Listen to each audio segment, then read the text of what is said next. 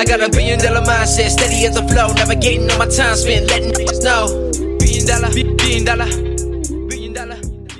What's going on, everybody? Welcome back to the internet's #1 success podcast, Into the Mind, where we break down and analyze the characteristics, strategies, and stories of successful entrepreneurs, investors, and high achievers so that together we can learn from their mistakes, be inspired by their victories, and replicate their formulas for success. I'm your host, Marlon Johnson, former parkour athlete turned real estate investor and entrepreneur, and I am on a mission to help 7.8 billion people improve their personal, professional, and financial lives by empowering their mindset and connecting them to the right people. So today, my guest is somebody who embodies the philosophy of walk to the beat of your own drum. As a professional engineer, he earned a great salary, was able to afford the luxuries of life, raising a family, buying a home, going on the vacations. However, he couldn't afford that deep satisfaction that only comes after chasing your vision. So upon deep contemplation, he got a cosign from his wife, and he decided to change life paths in search of a deeper understanding of himself. During this journey, he's been documenting and sharing the messy middle that most people try to hide. And today we're going to be talking about exactly where he's at, his origin story, and the lessons he's learned along the way. So please help me in welcoming my guest and my dear friend, Creighton. Wow, bro, dude, I need that bio. Like, give me that bio about myself. That was amazing. So anyone that's listening, let's help Marlon get to seven. How many people are there in the world? 7.8 billion, bro. 7.8 billion and climbing. So I think you're gonna have to get it up to at least 8. Let's go, brother. That's amazing. With an intro like that, you're on your way. You just need to make one of those for every person in the planet. And I got you. That's my shortcut right there. So love it. Creighton, bro, like you are low-key one of my, not even low-key, high-key, you're one of my favorite people to talk to because every time just so people that are listening and they can have a sense of, our relationship, every time I speak with you, you're somebody that gets me to be refocused and recentered on my own personal vision. And you do so because you're somebody that when you give me advice, it's advice that you're taking yourself. So I want to jump into your history because you have a pretty interesting history, right? Okay. You were a career engineer, which is a traditional, very analytical type job space. However, you're a very creative person. And before you and I met from entrepreneurship, we met through real estate investing. I want to go from, when Creighton was a younger man and he was starting to establish, his life and establish his career. Can you take me back there as to what was going on with you and like what was your thought process? Yeah. When you mean when I was establishing my career, what do you want to know? Well, go ahead. Right. In particular, there was a moment in your life where you had left home. Right. And you were, if I recall correctly, living out of your car for a little bit that is funny. Yeah, I did do that. Yeah. So I guess I can walk you through. So growing up, my dad was a chiropractor, but more of like a general practitioner for our whole county. Like it was literally like what you see in movies that like he home birthed probably like half the population of the county that I grew up in. Like he did cast, he did everything that, a traditional general practitioner doctor does, because in Oregon, chiropractors are allowed to like actually use the full scope of what they go to school for. So I grew up with that, and my mom was an RN and she worked with them. So they were kind of entrepreneurs and big into healing with the body, like letting the body do its thing. And so I always grew up wanting to do something similar. Like I wanted to try to help people. And actually, well, first, when I was growing up, I wanted to be a priest because we're Catholic. And I was like, man, this is so crazy. What better way to give back than to get everyone to buy into this religion thing and get them to feel, this magic woo-woo stuff. And then I think it was like 15 and was an altar server and realized, oh, if I do go that route, then I can't have a family. And family, obviously, I'm from a family of 7 kids.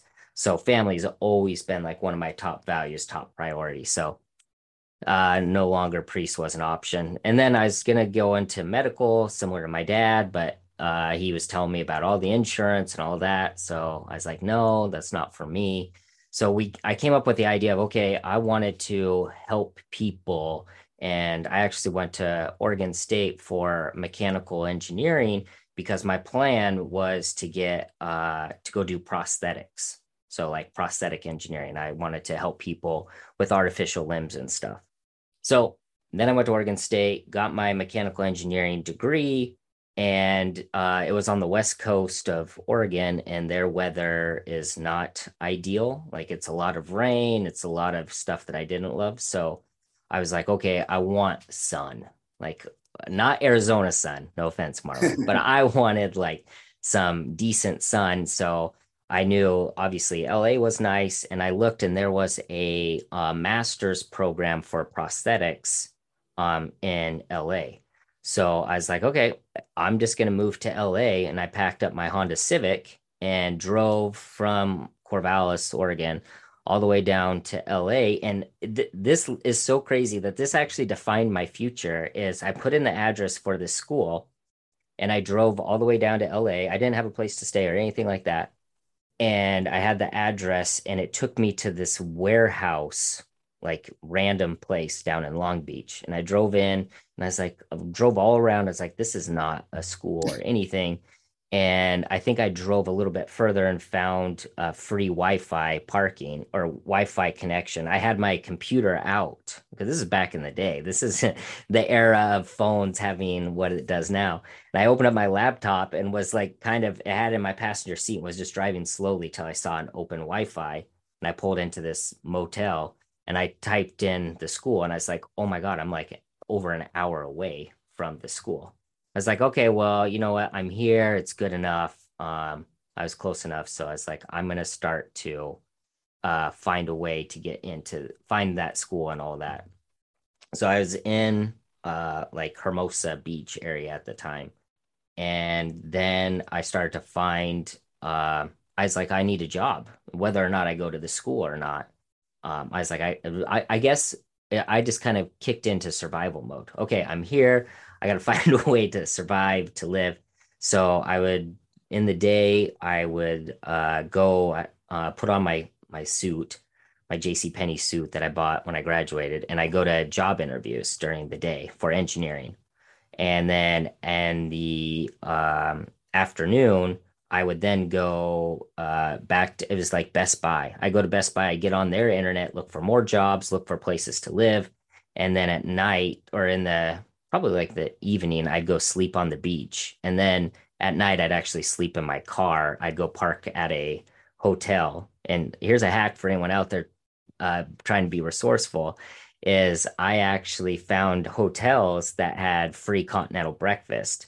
And so I'd go to those and I'd park in their parking lot and sleep in through the night. And then in the morning, I'd put on my suit and then I'd walk into the lobby like I belonged there. And I just go get continental breakfast. And then I rinsed and repeated. I think it took me about 3 weeks of that before I got my first job as an engineer. And then I think after I got the first job, then I stayed at a hotel for like 5 days um, because I was tired of sleeping out of my car. But I backpacked through Europe. I think I've been to like over 17 countries. So I love traveling and experiencing stuff. So that wasn't a big deal. But I was ready to have a nice bed instead of trying to sleep in a Honda Civic that was full of stuff. And then I found a house maybe like a couple weeks later. But what I was gonna say is like that because I didn't get to the college or that I was planning on, like I actually forgot all about that I wanted to go get my master's in prosthetics or my master's, yeah, in prosthetic as a practitioner. But what I did do is I found a job working for a thermocomposite company. And then after doing that for a little while, I drove on my way to that job. I saw there's this little prosthetic company that made prosthetics. So I actually stopped in there. I asked them if they could give me a job, told them about my story and that I really wanted to get in prosthetics. And there was two Russian guys. Shout out to Thai Med. I don't know if the company is even around, but it's two Russian guys, and I had to pitch them. They're like, "Well, we don't have funds to for an engineer." And I was like, well, I'll do anything. Like I can work at the front desk or whatever. I was hungry. And they're like, well, we would feel bad paying you $9 an hour with your engineering degree. And I was like, I'll take it. So they gave me the job. So that job was probably one of my actually favorite engineering jobs I had in like over 13 years was I got to design the prosthetics. I got to machine them, take it to a machine shop, have them actually make it.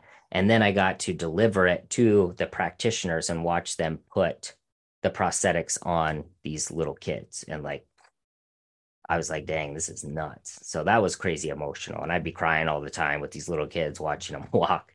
Uh, but I didn't stay in that because obviously I was making $9 an hour. My rent in LA at the time was like 1,000. So to make ends meet when I was working there, I was also got a serving job because that's what I did all throughout college was I was a waiter and server. So I was trying to make ends meet, and I did that for maybe about 10 months, and then I just couldn't survive off of that. And that's when I was applying for other jobs. And then I got into aerospace, which I never really wanted to do, but I needed money. It was more of a circumstance. And so then I got into aerospace, and I think my first job as aerospace was $45 an hour, which was crazy for me because I was going from $9 an hour to making like close to 100,000. So as soon as I got in, I was in on the Kool-Aid, like, oh, money's amazing. And I did that for about 13 years. So sorry, back to you. Wow. No, bro, I absolutely love that because what's really interesting about that is the journey. So there's two things that like I want to highlight. The first thing was you said that when you had actually gone out there, right, you didn't actually find the school upon getting there, and that changed things, right? Because you ended up in a different location. You ended up having to adjust on the fly in essence, and a certain survival mode kicked on, a certain gear kicked on that really couldn't have turned on, like doesn't turn on, I should say, until you're fully committed, until you're fully out there. And I want to highlight that because oftentimes people think they have to like turn this thing on first and then go jump off the cliff. Okay. Right. But it's like it's the idea that the parachute doesn't open until after you jump. Right. Like you don't get to test the parachute while you're staying safely on the ground. So here it is, you actually took the leap, and then something in you turned on that said, you know what, Creighton, you're going to figure it out right now, and figure it out where you're at currently. Don't run back home. Oh, that was, yeah, that's never an option. But I agree that it is an option. I think I talked to my friends about parenting is similar. Like they'll be like, oh, well, I don't have a choice to leave my kids. It's like, yeah, you actually do. Because you could be that person. So thanks for pointing that out. But in my mind, that was one of those like, I'm never going to go back to, my hometown, at least right now. Now I would actually love to go back because it's so calm and peaceful. But at the time, I just wanted experience and to live life. And yeah, I have no regrets. And I think what was really cool too is I kind of skipped out some of the engineering jobs, but I think I was working for like 3 months at my first thermal composite place. And that's when the prosthetics started to come back in. And that's when I was like, oh, okay. I found out where the school was, what the requirements were to get in. I knew I needed to go get the GRE. I think that's what it's called. Is that the test to get into master's? Yep. Yeah. So I was like, oh, I got to go take, and I'm terrible at test taking for all those engineers out there. Like, oh my gosh, like you don't have to be amazing to get through it. It's like Marlon was saying, like you just have to commit. This is what I'm gonna do. And that's how it's funny because that's how I got through engineering school because I went to the high school I grew up. I mean, I don't know what you want to talk about, but I can talk all day. But the high school I went to, we only went to school Monday through Thursday because it was an agricultural area. So Fridays was essentially, I think way back in the day, they said, okay, Fridays are for family and working on the farm. So we only went to school Monday through Thursday. And I was able to go through that. And I was prom king. I got a 3.98 GPA. Everyone said I was smart. I was all these things. And I think that was the biggest detriment to me because then once I went to college, I was a nobody.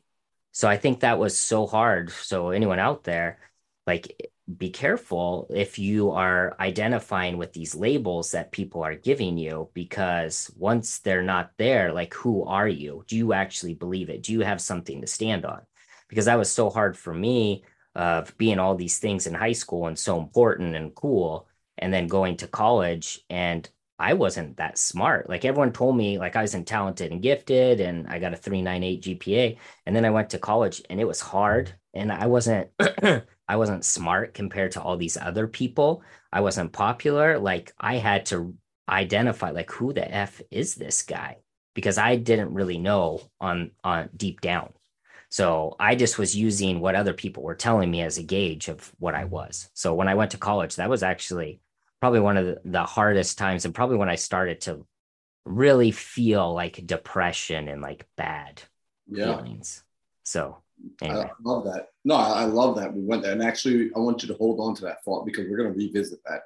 And thanks. Yeah, I love reliving, past traumas and depression. So thanks. Yeah. We're going to dive right back into that page. Mm-hmm. Yeah. Well, it has the power to help, and you know that already. So check this out, right? What you said earlier as well was you never quite wanted to step into the aerospace engineering. However, when you saw the opportunity to make a lot of money, or a lot more money than you currently were making, that appealed to you. And it appealed to you so much so that you found yourself doing that, kind of show for 13 years, right? Yeah. Let me ask, after the initial appeal, and I'm just going to make an assumption here that it wore off, that the appeal of how much money you were earning there wore off. How long did it take for it to wear off? And how long did it take for you to actually do something about it? I love this. So I'm so glad you asked that. I was actually hoping. So here's the crazy thing. And I think this is just human nature, is we want something. And I think that's when people get really depressed, and when you really get into these deep downward spirals, is when we don't have something in front of us. So for me, getting into engineering, it was like, okay, for the money was great. I was making like 100,000. I think actually, so I was 24. I was 24, and I was making like 140,000 a year, which was, I mean, this is back in 2012. So like that was a good amount of money. So we would actually, there's like four of us that were like 24-year-old college kids that were making this amount of money. And then we would go to Hollywood in LA and get bottle service of like thousands of dollars. And like, we didn't even care. We're just like, well, yeah, we would take turns like paying, like, oh yeah, that's cool.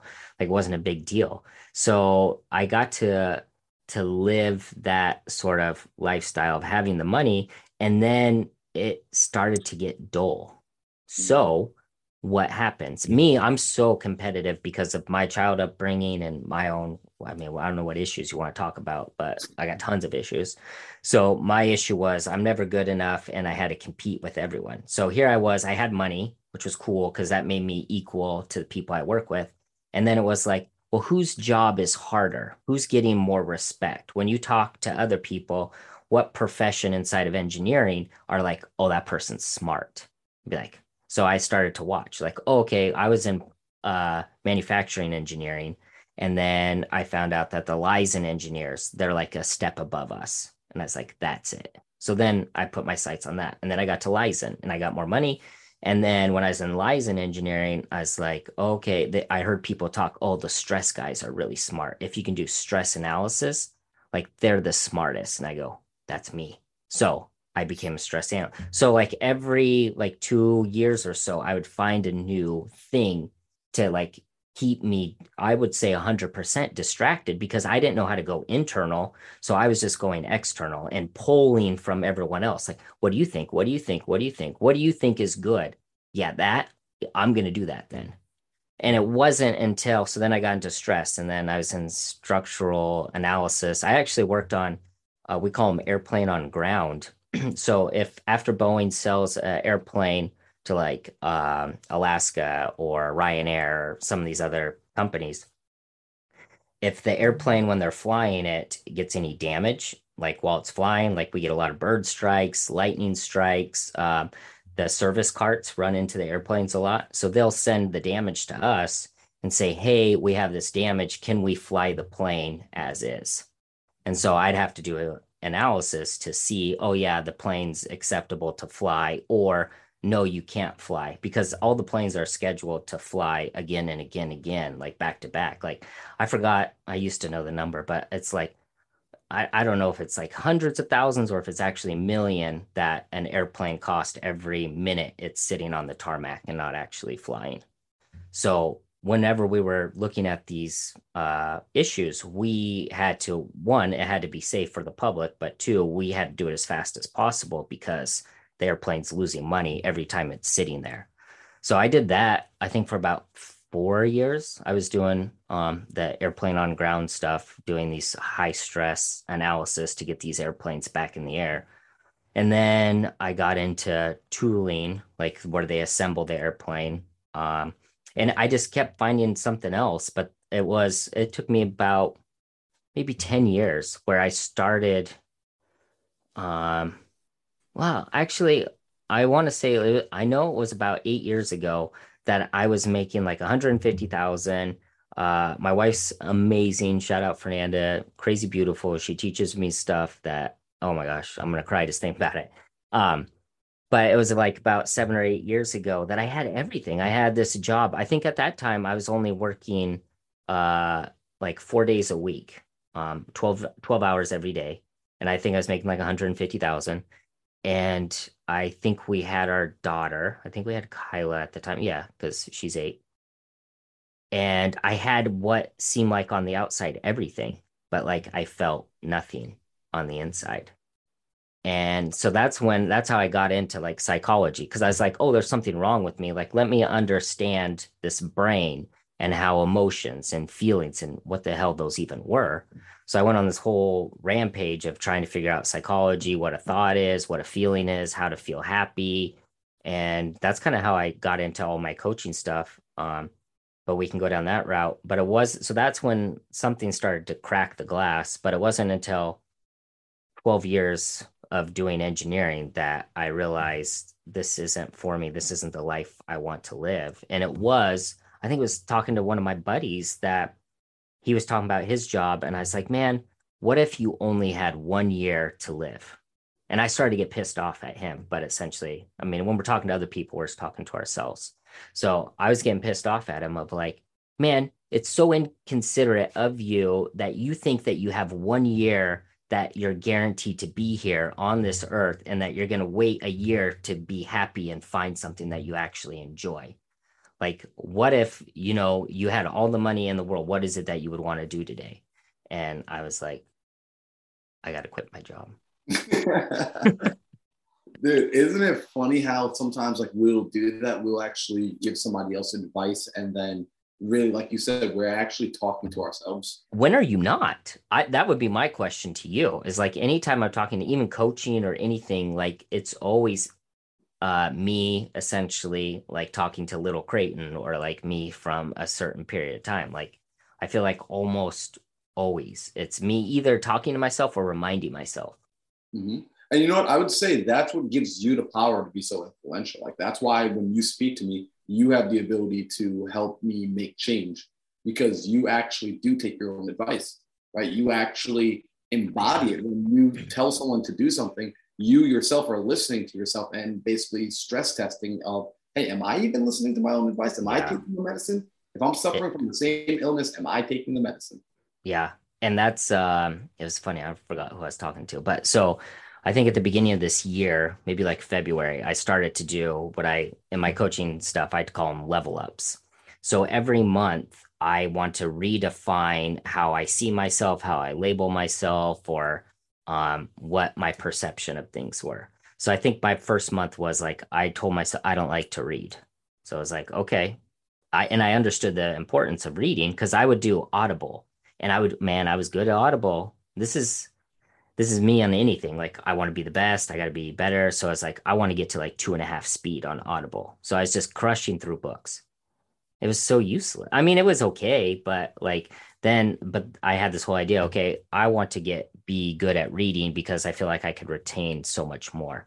So I was like, okay, 10 minutes a day. And so that was my level up for, I think, February. And it was hard. And then I think the next month I was like, I don't do cardio. I hate cardio, even though I love going to the gym and I love playing soccer and doing like physical sports, but like just running, no, that's not for me.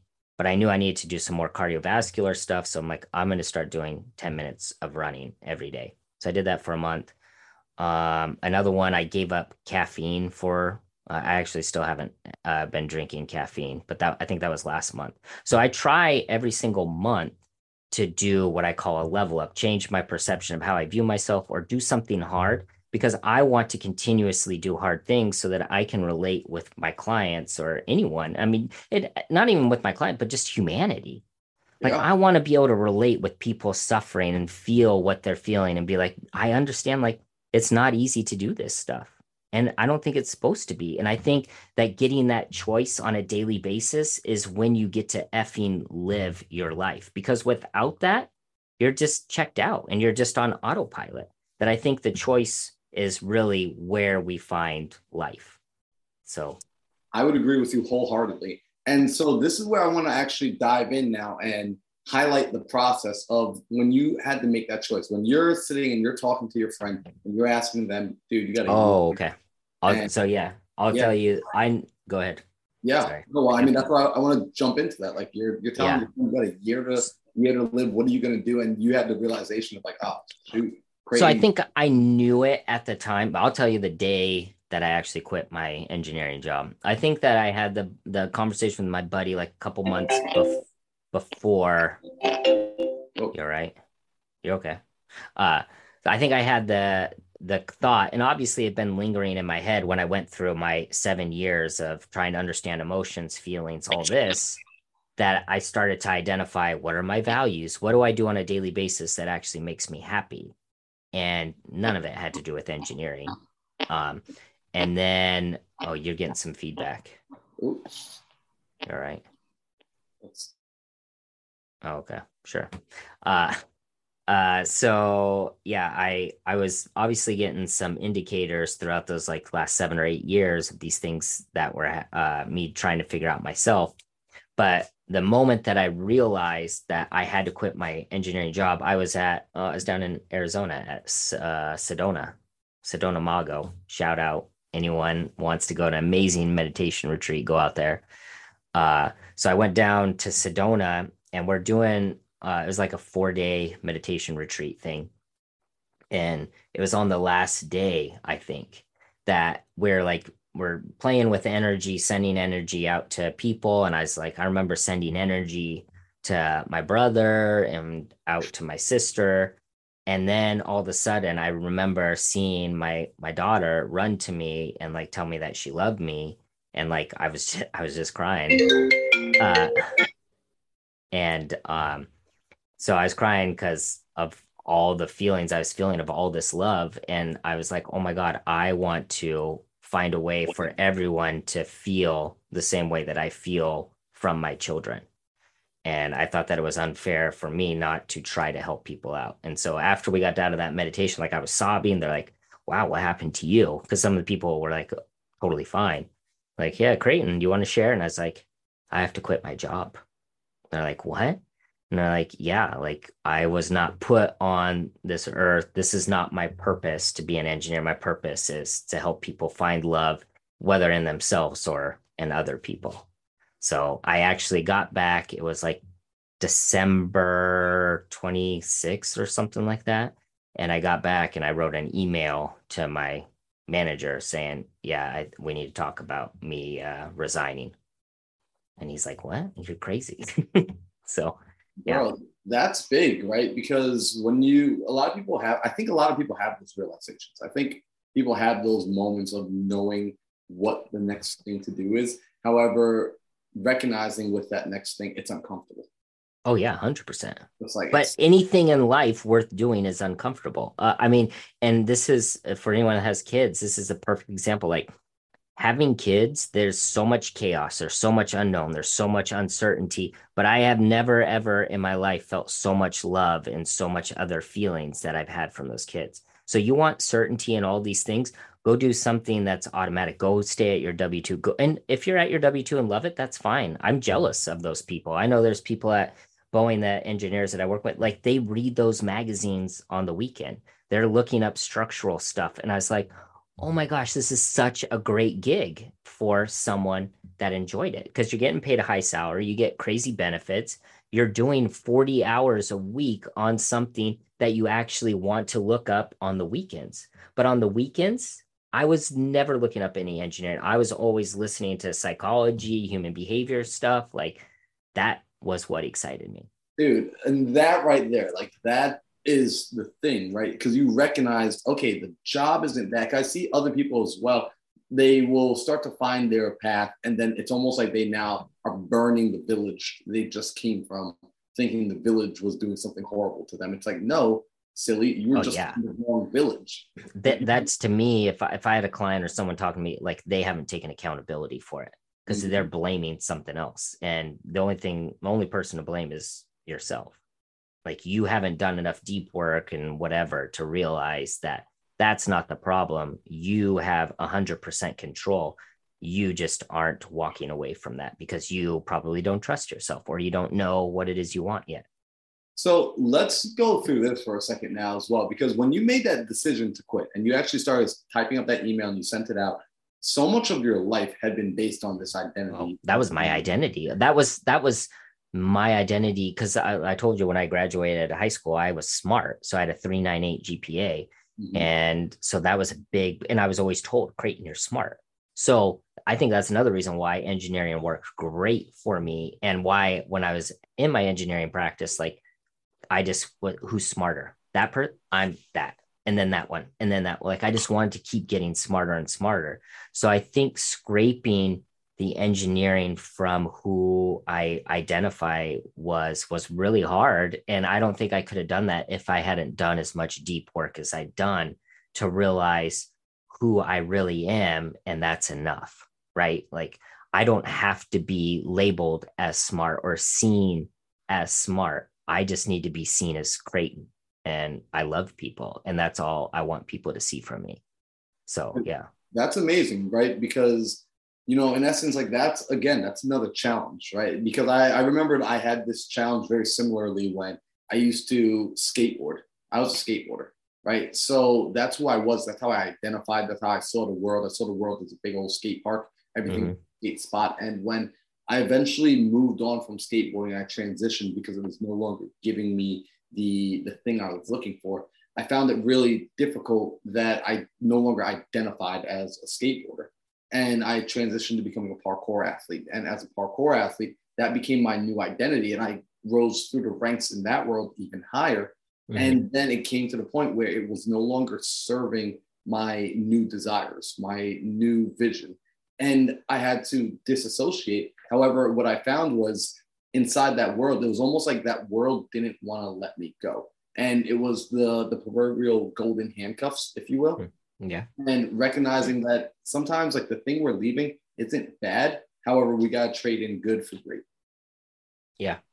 So you did that really well. And it's interesting because in our world, as I remember when I first met you, you were being introduced as, you know, Creighton, the engineer mindset. Like this guy is super good with numbers and super good like analytical. And that's how the world was presenting you on this pedestal. And I want to talk about that for a second, because I know a lot of people, especially higher achievers, they might get good at something in one area of life and the world begins to praise them or reward them for that thing. Mm-hmm. And they find it difficult to now follow after their dream again and chase after the next chapter.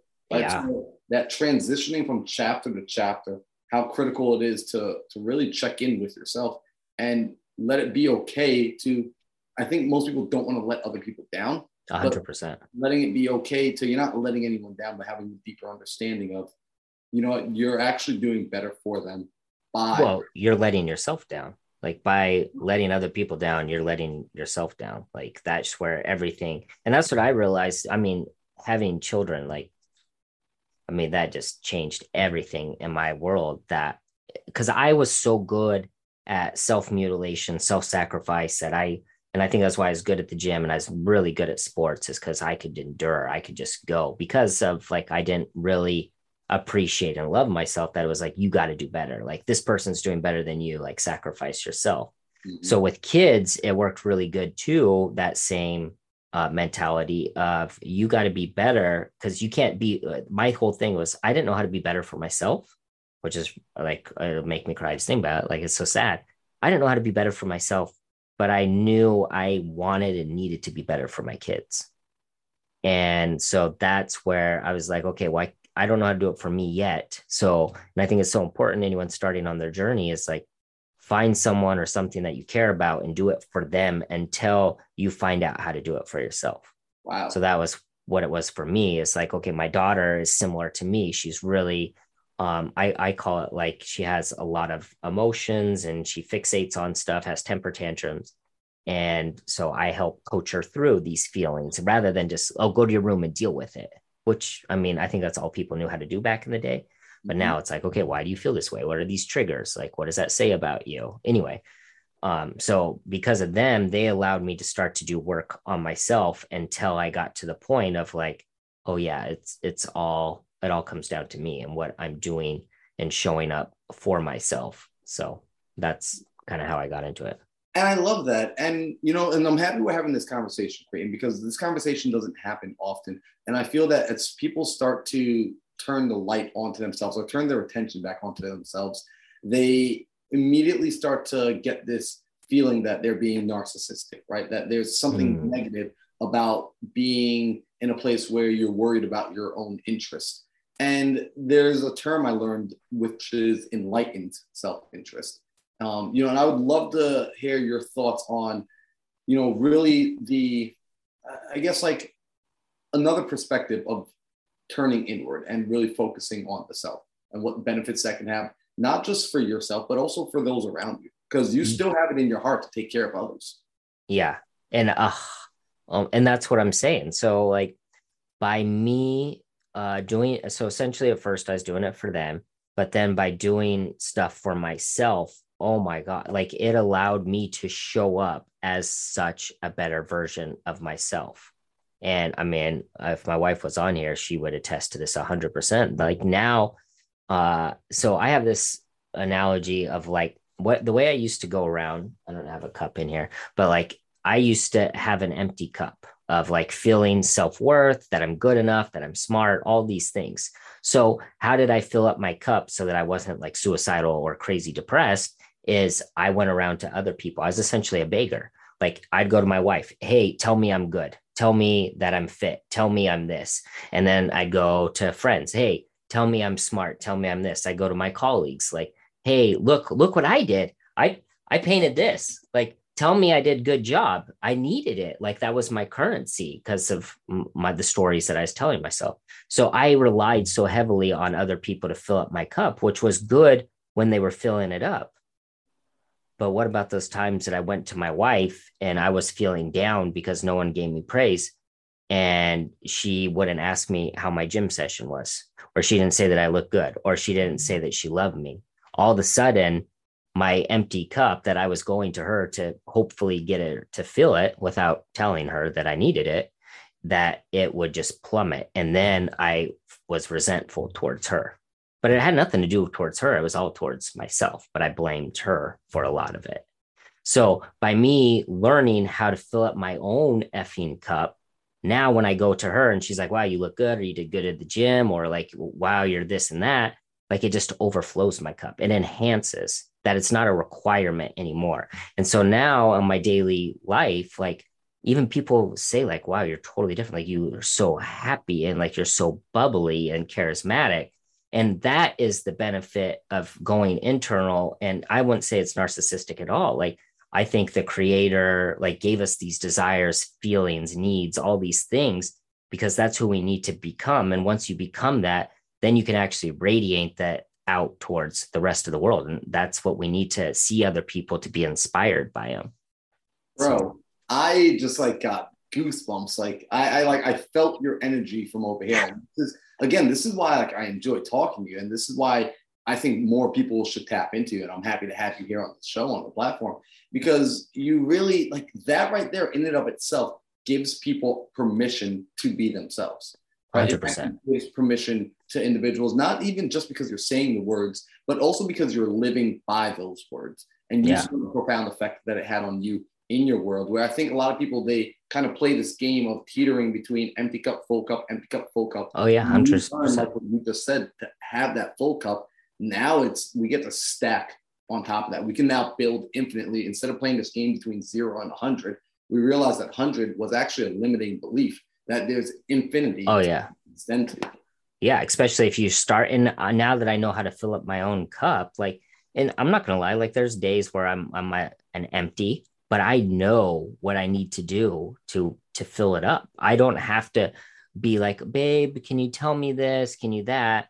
It's like, no, I'll go for a run. I'll go hug my children. I'll go play with them. I'll do something playful. Like I know what my values are. So all I gotta do, it's like, to me, this is why I loved turning, I think, my engineering mindset of like, how can I find patterns and all this stuff towards human behavior and psychology of like, okay, well, when I do this, this is the result. Perfect. Now I know if I'm not feeling good, I can go for a run. I can go play with my kids. Like I know there's things that turn or start to fill up my cup, so to speak. So when I have those depleted days, I can check in. Hey, Creighton, how do you feel? Oof, it's a bad day. Okay, what can we do? Oh, I know. Here's my playbook. XYZ. I go do it. And then instantly I'm like, oh my gosh, that feels so much better. Let me ask you a question, right? Because I'm asking this question for the person that is, I think there's like typically two kinds of people, or three really, right? There's the person that kind of achieves a little bit of like this enlightenment, right? In other words, they have an awareness of what we're talking about right now, and they absolutely agree. Then there are the people that are just like creating that sounds super crazy, like, oh my gosh, like what are you guys even talking about? It's not that big a deal. And then there's like this in-between group where they are starting to, they're like, it's almost like it's gnawing at them on the inside. Like it's a little hint. It's not quite a shove, but it's more like a little tapping on the shoulder, right? I want to know from you, because it didn't happen overnight, right? There was a slow progression into you coming towards this realization. Were there little signs along the way that you could have paid attention to? Because basically when you were in Arizona and Sedona, life had to, or God had to basically shove you off the edge to say like, Creighton, are you paying attention? Yeah. Right. But were there little minor signs that were showing up beforehand, before that shove, that you could have responded to? Oh, 100%. And I think that's for anyone. I mean, that's where I go back. What are you doing on the weekend? What are you doing for free when no one else is around? No one's paying attention. What are you doing essentially for yourself? Most likely that's your purpose. That's what you really want. And here's the other cool thing, just like you were talking about, Marlon, like your purpose today can be different than next year. And I think that's so hard, especially for people like me that were analytical. It's like, I need to come up with a solution. And once it's the solution, you're done. So for me, it was like, get an engineering degree, and then you essentially are checked out for the rest of your life, because that was the solution. You got it. And now you just exist. And so I think so many people out there that are analytical, whatever, realize that, a decision today doesn't mean that's your decision in a year from now. Like it can totally change, and you want it to, because that's where the excitement and all that stuff comes from. So stay with that. I forgot, what was the actual question? Well, it's funny. You actually answered the question though, right? Because you just gave, a hint, like from what I picked up. Oh, what it was, the indicators. So the indicators for me, and looking back, it was, and it's, so it was actually, so I had two virtual assistants that we were doing cold calling. Shout out to Audrey and Jamel. Like they actually were the ones that told me I should be coaching, because we would do our role plays, cold calling, all that stuff. And I'd help them with sales stuff. And then I told them, hey, I want to help you guys with your goals. Like, I don't want you just to be working for me. Like, what is it that you want? Like, so we'd start to set up weekly goal setting stuff, or just talk about their lives. And by me doing that for them, I forgot which one it was, but we're doing it, and they were like, you're so good at this. Why is this not what you're doing? I was like, no one would want to pay me. I'm not good enough. Like all these limiting ideas. And they're like, no, you are. And I was like, oh yeah, maybe one day I would really like to.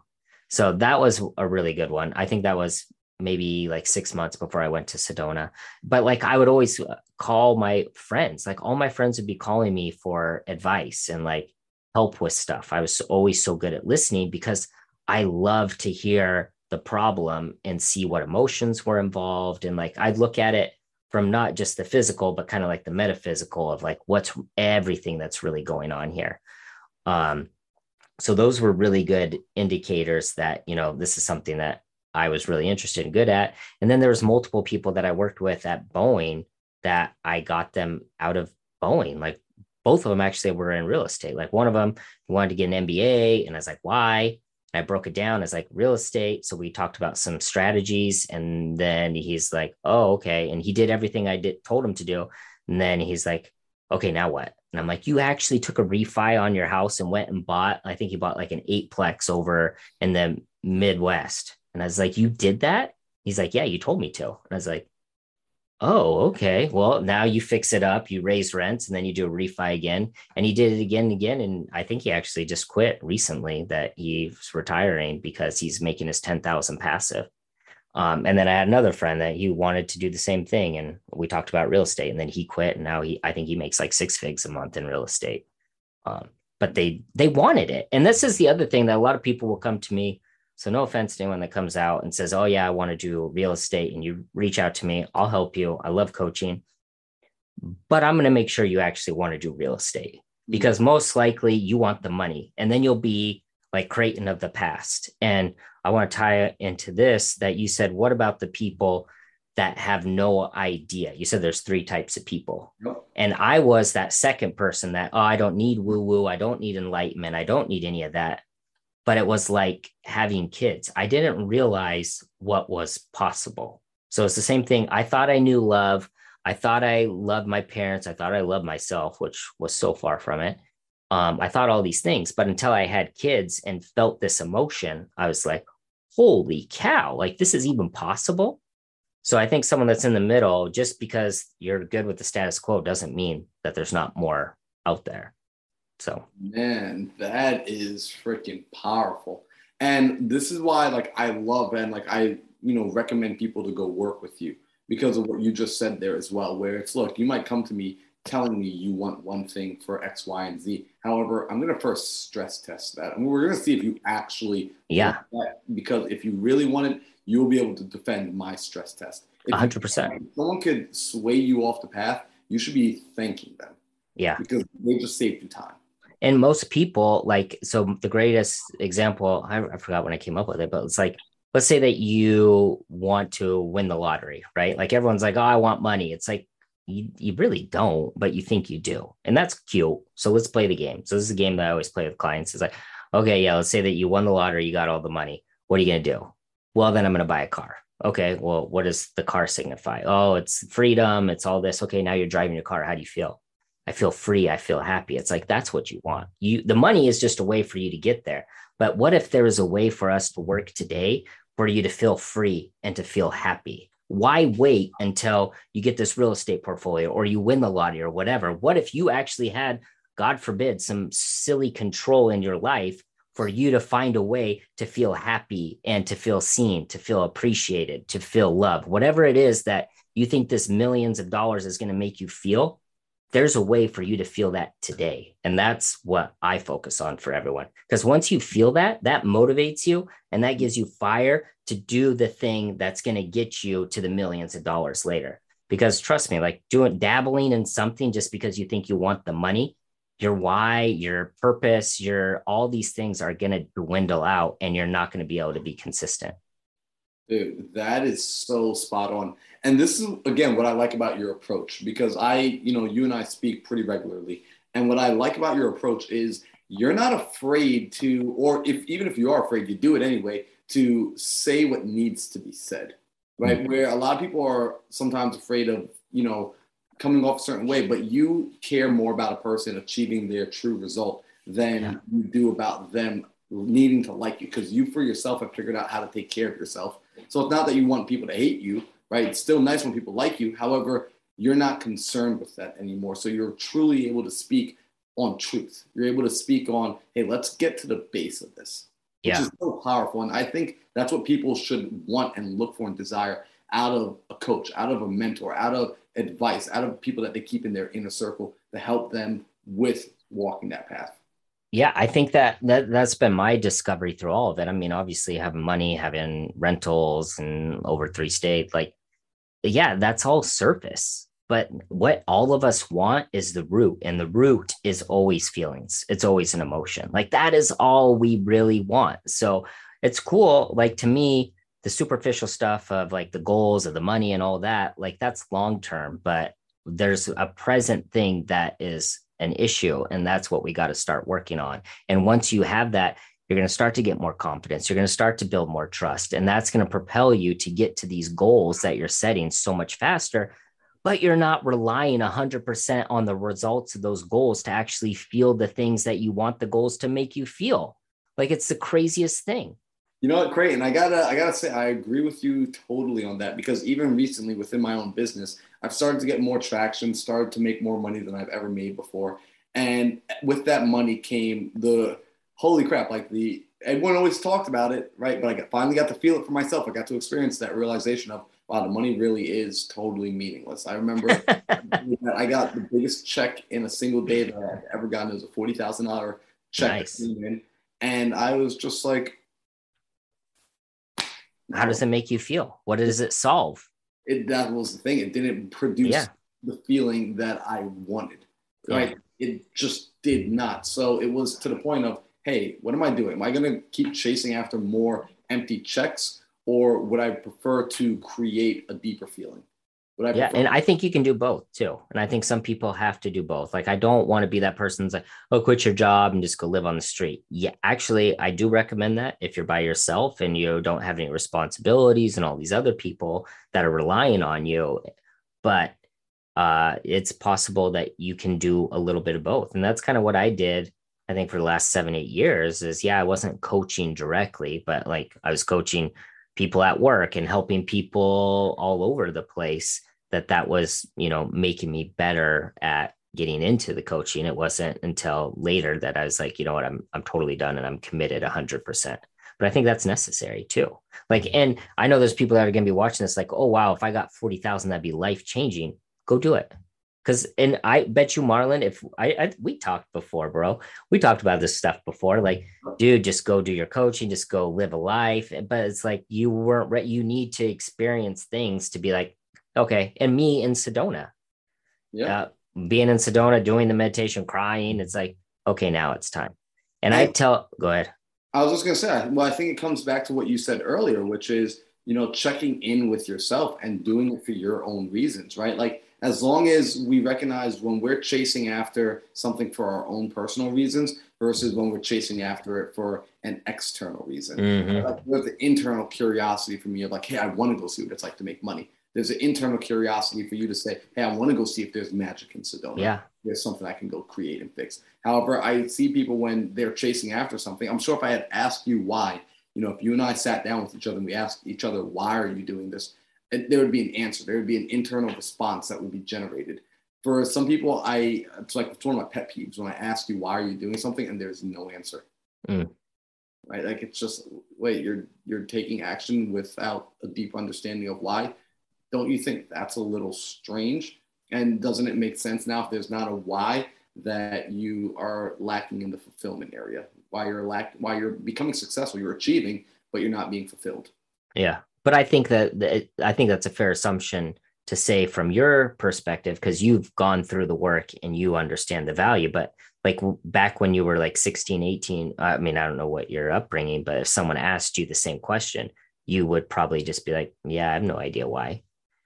Yeah. So I try to keep that open mind with everything. Like the way I see with feeling, I try to do this with everything. Like my wife's Brazilian, so she speaks Portuguese. Like no one can be mad at me for not understanding Portuguese or all these other things. Like I just wasn't taught it. And this actually, now that I'm saying it, reminds me of back when I was an engineer and people be like, wow, you're really smart. It's like, no, I just did the work. Like you could be an engineer too, if you just went through the schooling. Like there's really nothing different. So I look at the same thing with these feelings and this mindset and all this. Like I can't discredit someone else for not being at the same place I'm at because they haven't put the work in and they haven't put the time in. And we should not be judging people for where they're at. Not saying that that's what you were doing at all, Marlon. I'm just saying it out there that we shouldn't be on these soapboxes of like, oh, well, I figured this out. It's like, no, you only figured it out because you put in practice. And that person, if they put in the same amount of practice, they'd probably be the same place. And I have the same point of view of people that are in a really dark place, or they're, no offense, they're a shitty person. If I had the same upbringing and experienced life with the turmoil and all the stuff that they went through, I probably would feel the exact same way that they feel right now. Like there's nothing wrong with them. They just were subject to a lot of adverse things that made them get these behaviors and start to feel certain ways. So yeah, anyway, and you're spot on. And what I love about that is that makes what we do here and like what you do a teachable skill. It makes it 100%. Well, something that anyone can acquire given the proper circumstance, given the proper training, given the proper guidance. Yeah. Creighton, I want to be respectful of your time, man. And I want to ask you these. There's 3 questions I like to ask near the end of every show. Okay. So the first one is, I'm really big into reading, man. Like I love reading. My nose is always in a book. Can you name for yourself at least 2 books that you've read that caused such deep paradigm shifts that you never quite went back to being the same? Man, that's so many. And it's funny too, because and this is why I know this, you probably want short answers, but this is why I have such a hard time. Don't label or identify yourself certain things. Because I used to identify and label myself, oh, I don't like to read. I'm not a reader. But once I removed that and said, you know what, I'm going to try. I have a thing, try and see. So that's why I was like, okay, what's something I can actually do is 10 minutes a day. And after doing 10 minutes a day for a whole month, I was like, I do enjoy reading. I guess I am a reader. But if I would have kept that same mindset, I never would have got into reading. So anyway, I guess if I had to go, do you want like something technical? Because I feel like I always have 2. I have a woo-woos and I have technical books. But they could be any books, right? Any 2 books that like you're just like, you know what, these were books that like, when I read them, for me personally, I haven't been the same since. So I think Cash Flow Quadrant. I don't like the Rich Dad Poor Dad, the regular one. That was too basic. It was like, to me, that was like the people that are like, don't be happy or don't be depressed, just be happy. It's like, cool, how? So I like Cash Flow Quadrant because it went into the how, on how the different types of money and all that other stuff and which one to get. As far as changing my mindset, I think I really love Napoleon Hill's Outwitting the Devil as well, because it turned in the devil into just floating. And so not having your definite purpose, like that to me was like that. I think I was obviously still an engineer when I read that one. And I was like, like, what is mine? Like, who am I? And literally I'm wasting so much time when I'm not pursuing it. So dude, both of those books are actually really good. I mean, Cash Flow Quadrant is actually one of my favorite purple books from the Kiyosaki collection. Yeah, it's my favorite one, 100% from all of them. Slept on. And Outwitting the Devil. The first time I read that book, I mean, I listened to the audiobook and I just remembered I had to listen to it in its entirety the first time I put it on. And I ended up re-listening to it almost like the next day immediately because it was that much of a wake-up call. Oh, so yeah. Those are phenomenal books. Thanks. Can I give one more? So I think that I like these 3 because Cash Flow Quadrant, money. The second one is about paradigm shift of, are you doing your purpose? And then as far as like psychology, like I would recommend anyone to read any parenting books, because whether or not you're a parent, like how you approach kids is the same way you approach adults. Like it's 100% true. I think one of my favorite parenting book was The Self-Driven Child, I think is what it is. And it's about how to keep a kid like still driven and all this other stuff, but it goes into like how to talk to them and all that. And I think that's the same way that like I try to talk to adults and deal with their validating their emotions and like bringing it to the surface instead of just telling them to change. So good, I love that. Let me ask you this now. The second question I have here for you is, you're constantly improving, right? You're always every day looking to make yourself a little bit better in any and every direction. Within the last 3 months, what would you say, or it could be even a year, but like, what would you say has been one of the more recent, moments of enlightenment for you, or one of the most recent lessons that come to your mind right now as I ask this? I think so. That's actually a good question. So since I started to do these level ups, I would challenge anyone. I think that it's a great way to actually live your life with actual feelings and have struggles and setbacks, which is all just the beauty of life. By challenge yourself to do hard things. And I read who's the guy? Goggins. I knew it was going to be David Goggins. Yeah.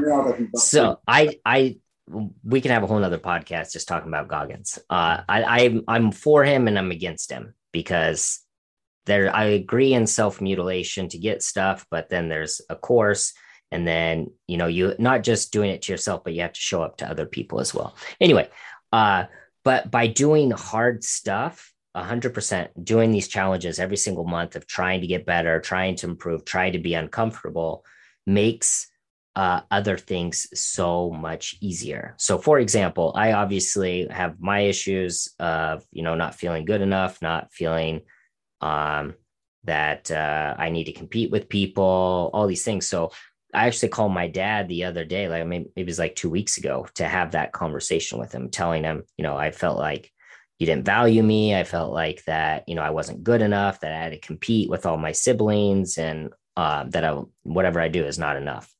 And before having that conversation, obviously I'm 38 now. So that conversation before would have been like a 10 out of 10 on difficulty. But because I've been doing all these level ups, I've been starting to run 5 to 7 miles a day, that right before I was making that phone call, it was a 4 out of 10. It didn't define who I was as much anymore. But because I was so used to doing all these uncomfortable things, it made that conversation so much easier. And yeah, it didn't turn out the way I wanted in the end, but I showed up the way that I wanted to. So anyway, I think that's the benefit. Dude, I mean, I love that. It's funny that you even say a phone call to your dad, because earlier today I had a phone call that I did not want to make.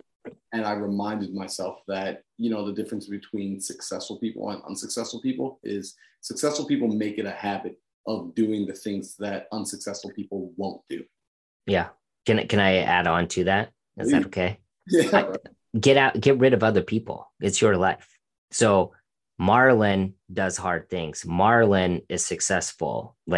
Bring yourself to the present, the future Marlon, and what he does, and embody that. I would get away, because I only say that because of myself and always comparing and competing with everyone else, that once I took away that layer of as about other people, no, it's not, because it's always going to be about other people. I wanted to keep it with me.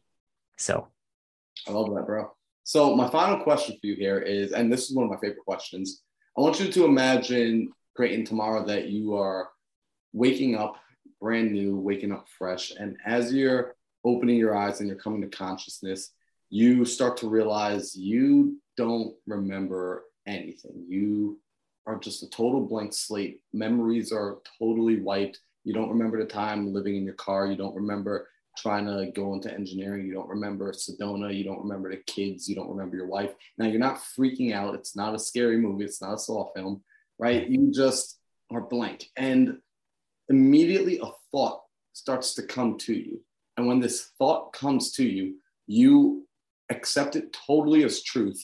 There is no wavering in the belief. There's no questioning of it. This thought now begins the rest of everything else to come that's going to follow after it. What would you ideally prefer that thought to be? You're good enough. Ooh. 100%. Doesn't matter how many times you fail, what you fail at, you're always good enough. Without a doubt. Man, I like that. I like that answer, because that answer, I can see how that answer would allow you to rebuild, and not even just rebuild. It would just allow you to live. Yeah. Let you do whatever. It would give you permission and the confidence to do whatever and to remember who you truly are. Yeah. Just try everything out and see what happens. Realize that you have no control in the results, but you have control in the action that you take today. That's powerful. So Creighton, let me ask you this now for the people that have been listening and they're just like, yo, I freaking love this dude, Creighton. His mindset is next level. Work with him. I want to connect with him. How can people get in contact with you? Where should they go? Yeah, you can hit me up on Instagram. It's at Creighton_Bertrand. Or you can email me, Creighton at creatingchange.life. That's .life, not .com. And we can jump into there or find me on Facebook. But yeah, just reach out and I'd be happy to help out any way I can, man. Life's too amazing to be suffering. That's for sure. I love that. And I'm going to make sure that, guys, if you're listening, all of his info will be in the description below. So you can just scroll down, one click, connect with Creighton, especially if I got to say this, right? Oftentimes we find people that we start to resonate for some reason or another. Their words penetrate into our skulls. They make us feel a different way. If someone makes you feel a certain way, that's a sign to go and connect with them, go further with them. So whenever I look for mentors, whenever I look for coaches, whenever I look for teachers, I'm not necessarily looking for the person who just has the information. Because if they have the information, but they can't get me to take action, they can't get me to feel something about it, that's not the right person for me. So if, as you're listening to this, you're resonating with Creighton, you're getting that feeling, I would say follow that feeling. Reach out. I've followed that feeling with many people in my life, and it has led me to some very amazing places. So I would really recommend, if you're listening to Creighton, there's a reason I brought him on here. There's a reason I still have a friendship with him. There's a reason I connect with him on the regular.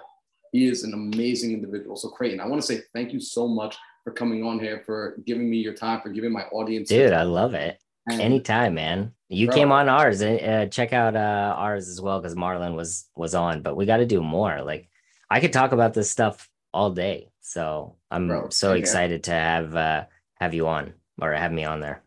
Dude, I love it. So everybody, remember the thing, if you like this episode, if you enjoyed the podcast, be sure to like, subscribe, comment, and share it with somebody else. If something resonated, what I really want to see you do is I really want to see you screenshot this podcast and tag myself at Mindset Marlon, tag Creighton on IG. I'm going to have his IG handle below, and tell us what your biggest takeaway was. I really want to hear, because today's episode was dropped with a lot of gems, a lot of jewels. So make sure we're sharing this, we're passing it forward, and we'll see you guys for the next episode. Can I do one? If anyone does do a like and sends it over to Marlon, he'll let me know. We'll reach out to you. I'll do a 30-minute session. Woo, guys, he will do a 30-minute session with you for free. And I'm just telling you, Creighton is worth every penny. I straight up, again, he's one of the people that I plug into. Like, if you like my mindset, if you like the way I conduct myself and the way I do things, Creighton is actually, Creighton, I don't think I gave you credit. Let me give you some credit real quick. You're one of the main influences in me actually getting my ish together and chasing after my dream. Because me doing real estate, people think like that's my dream. And now people are starting to realize it's not. I just learned a skill set. I learned a vehicle that it serves a purpose. However, my true passion is coaching people, is working with people. And you're one of the main and loudest voices that got me to snap out of it. And really, you confronted me. You made me confront myself on, dude, what do you actually want? So let me just say thank you for that, because I am absolutely loving my dream. And I'm loving the fact that I'm able to go out and do what I'm passionate about because of you, bro. Bro, I'm happy that worked out. That's literally the joy of life, is to let other people live the life that they want. Dude.